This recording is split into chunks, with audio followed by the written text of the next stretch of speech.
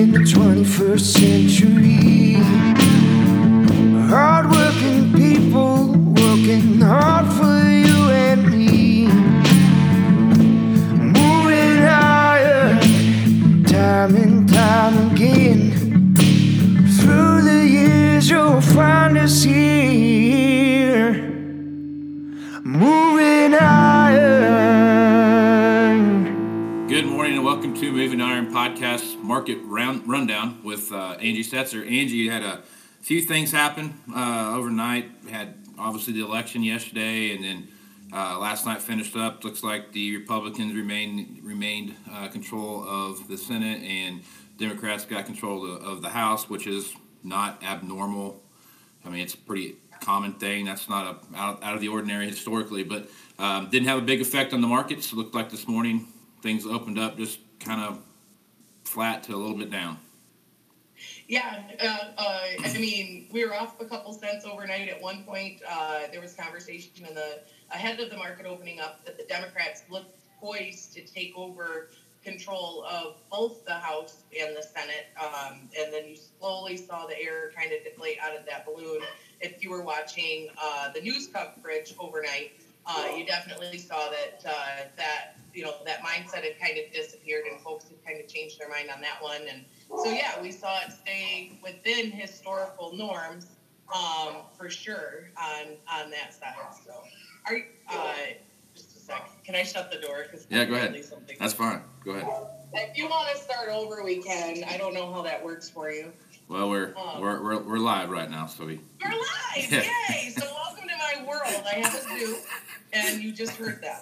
So my apologies. Right on. No problem. No problem. Yeah. So we saw everything stay within historical norms, and you'll hear a lot of times conversations about if it's not bearish, it's bullish. It's not necessarily the case, you could say, but in this instance, it wasn't bad. So you saw President Trump tweet this morning about his big victory. So it wasn't bad. It was a win, yeah. I guess you could say. Right on. So we got a stock report, USDA report coming out tomorrow morning, yes. Mid-morning, I guess. Yep. There'll be some impact to what that report has to say about where the market heads towards the end of the year. So what's your feel there?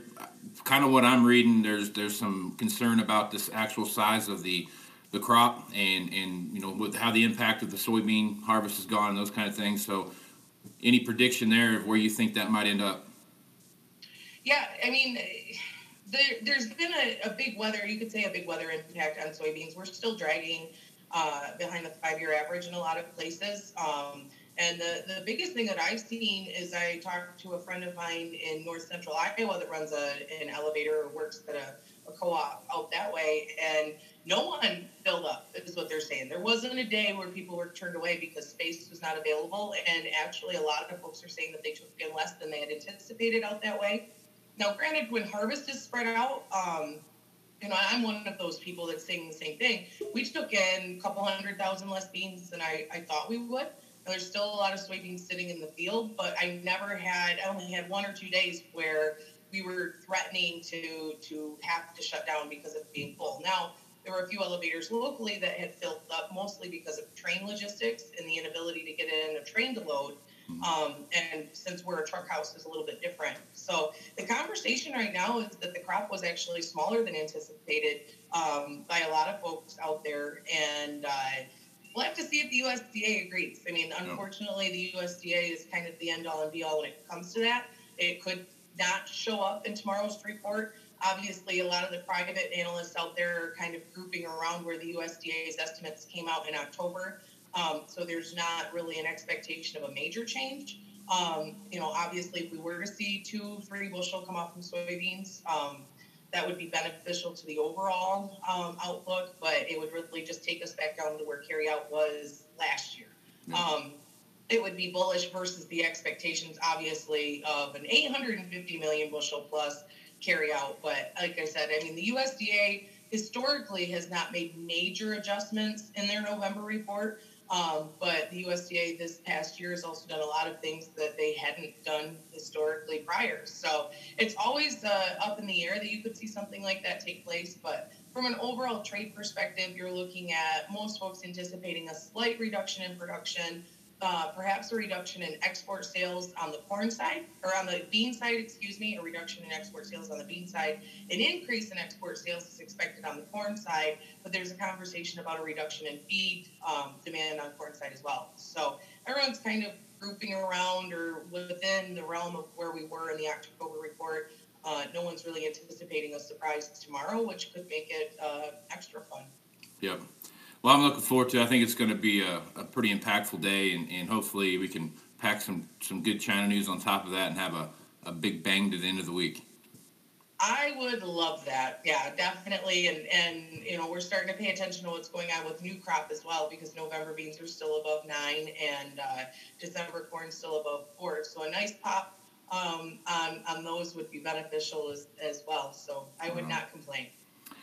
All right, Angie. Well, I think we got her whipped here. If you have any last words you want to throw out there before we shut it down?